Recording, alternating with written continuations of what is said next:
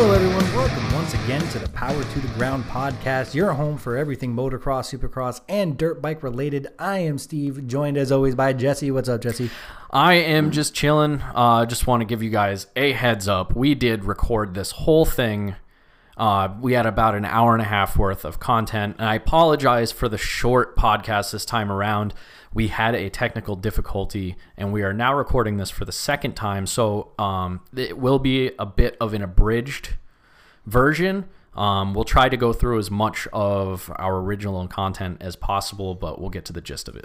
Yeah, and you know, if you want to talk a little bit more in depth about some of the stuff that we're talking about today, join the conversation on our Facebook in the comments.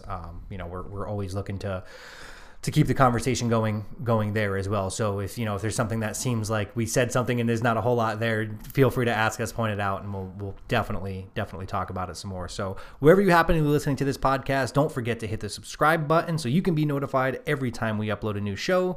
Check out www.power2theground.com for all of our exclusive web content, and join the Jub Club so you can get in on some giveaways. We still got the early adopters program going. So now would be the time to do that. And a 7-day free trial as well that we just opened up this past week. That's right. So if you're not ready to kind of commit, the $5 right now, and you want to kind of check out what you get access to in the Jug Club, jump on, check out the free trial. Share with your friends. Let them all join in on the fun. And let's talk about the sport that we all love. So normally we do broadcast fails to start. But this week, we feel they deserve some broadcast wins because this was the best broadcast they've had so far this season. Yeah, there was clearly a lot of planning that went into this. There was not as much dead air. Ralph was into it. There was a lot more of Daniel. Daniel was injected into the conversation between Ralph. Yeah, he almost became Ricky, like the third man in the booth. Yeah, the way they used him, which I thought created a really, really good dynamic for the booth crew. Let me get this out of the way. Just in response to some feedback we got, and again, I love criticism. We have, both of us, the utmost respect for Ricky Carmichael. He's the greatest rider of all time. I have the most respect for him as a person, as a rider, and even as a broadcaster, but nobody is above criticism. We do this criticism because we want the broadcast to be as good as it can be and hold it to a high standard so that casual fans can have a better understanding of what's going on and become more invested in the sport. So when we feel that somebody isn't living up to those standards, I would criticize Ricky if he was still racing and not having a good day, just like I criticized Tomac and Roczen. You brought up the Michael Jordan comparison. Yep. Yeah, in our first recording. First recording. This Michael Jordan, nobody would tell, not even the greatest Michael Jordan fan of all time would criticize you for saying that Michael Jordan isn't the best baseball player of all time. Right. So, and that doesn't mean you don't respect or have, admiration for him. So, I just wanted to get that out of the way, man. All the love to Ricky. Just wanted to see him do better. And you know what? He did better this week. There was a few times where he had some Ricky moments, but there was no going to be interesting to see. Right. Didn't hear that really at all in the broadcast yesterday. So overall, solid improvement.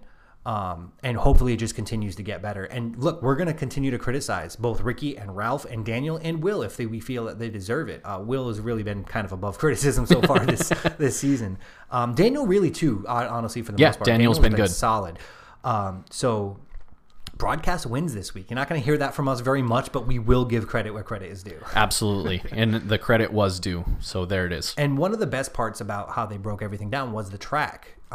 I enjoyed the track yesterday. I think you enjoyed it a little bit more than I did. It was incredibly dynamic. Sand section, split section, some really interesting rhythms. I felt that the way that it was laid out, there was less passing opportunities than I would have liked to have seen. Yeah, and actually Tomac did a really good job of breaking that down after the main when he was talking about the passing opportunities were really a symptom of the fact that the track was just really narrow. And the biggest passing opportunities were simply in corners rather than anywhere else on the track. And there was really one one corner when you saw most of the big passes happening, and it was after that outside rhythm that the 250s were having trouble with. Coming around that 180 was really where you saw most of the attempted passes. There was other spots too. Sexton made a pass after the sand section in one of the heat races, I think. And actually in the main, I think too. In the main, which is the exact same spot that Tomac tried to make the pass on Baggett, and they both ended up going down. Right. So it was a fun track. It was certainly, and my favorite part about the track was the short, inconsequential whoop section. Yeah. We've been really hammering on the terrible, overly long and deep whoop sections this whole season that have just been taking riders out. They even mentioned that on the broadcast. Ralph pointed out how short whoop section, they've been dealing with some longer ones over the course of the season. So huge improvement there. So good track. For me, I wouldn't call it great. Although I know you said you really liked it. Yeah, it was like top 3 for me. Yeah. Still better than the first 2 Anaheims. Yeah, no, by far. It's not hard to beat those. So in a track like that played to Ken Roczen's favor. Yeah. And then riders like Ken Roczen, who are very technical in nature, they can take those really hard, gnarly rhythm sections and, crazy changes in terrain, tracks breaking down, and you have to be really on your technical game to succeed. Riders like Ken Roczen and Chase Sexton thrive in those types of environments, and lo and behold, those were your 2 winners yesterday. Yep. So,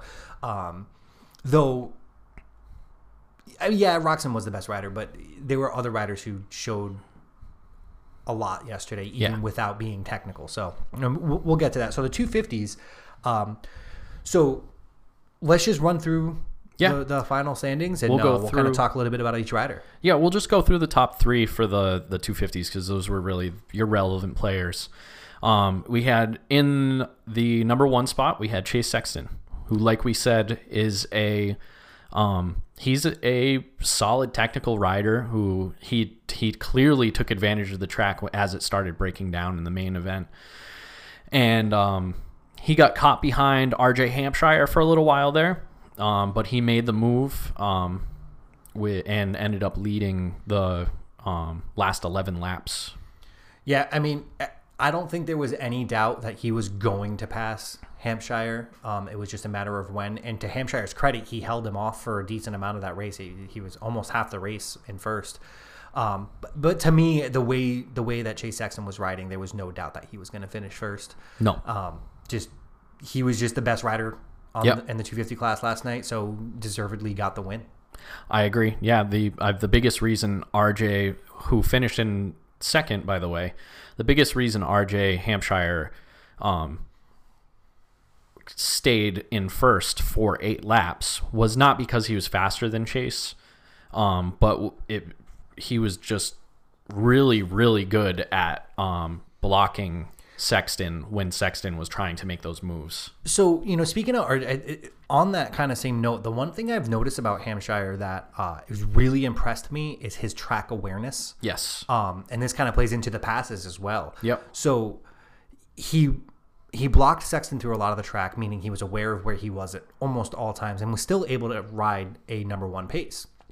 But when the 2 times he and Maine, when Sexton passed him, he saw them coming and protected himself from aggressive passes. He checked the first one, he looked right at him. Yep. And checked up, let him pass. And had he not checked up, he could have gone down. Now he's back in 5th, 6th, 7th, whatever. It was really heads up for him the way he saw him coming, checked up, was aware, and then stayed right behind him. Same spot on the track too, wasn't it? Same spot. Yeah. So the second time, Chase went in hard, right? I think at this point he got tired of hanging out behind Hampshire, and he just made the aggressive pass.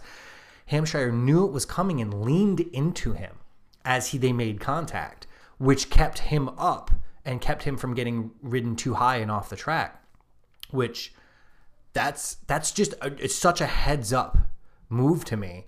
And the one thing I said that we talked about again in the lost content, you have to know how to get past as much as you have to know how to pass. And the thing that Hampshire showed yesterday is that he knows how to get past, because he got passed by Sexton and stayed up on an aggressive pass. And then he got passed by McElrath at one point. And because he was aware of the situation and allowed that pass to happen, was able to make a pass back. Yep.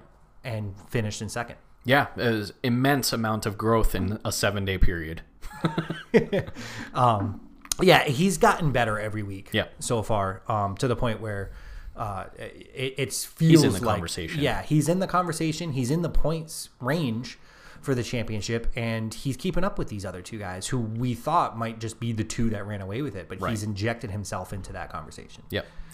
Then in the number 3 spot, we had Shane McElrath, who he was the third best rider out there in the main, and that's where he finished. So that's exactly where he should have been. He didn't look quite as racy, like you said, as he has in weeks past. He was definitely good enough to stay on the podium, but that was about it. Yeah, there was no... See, I was almost surprised when he passed Hampshire because of the way Hampshire had riding and the way he was riding, and then not surprised when Hampshire passed him back. Like, it felt like almost fluky that he made that pass initially. He just didn't seem to have the pace, and I wonder... The first race of the season, McElrath, it was a faster track, and McElrath just took off. And I wonder if that technical versus speedy track played a part in it, now that I'm thinking about it. I wonder if Sexton, who's very good at the technical stuff, excelled on that track, whereas McElrath, who wants to ride a little bit faster, struggled a little bit with a much more technical track. Yeah, that's absolutely possible. That would surprise me a little bit, just because Shane McElrath is he's a little bit of a taller guy. He's got long legs.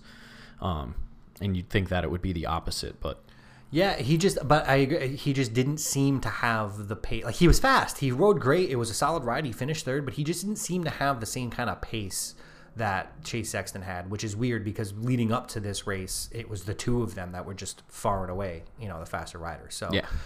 Still a solid ride for him. Obviously, he's only 5 points back now. Yeah. So we still got a really, really good championship race here for the next few, and the best track on the planet coming up next week. So absolutely, Daytona. You're gonna hear me say that a lot. So, in the point standings, we got coming into this week, we had a shared red number plate.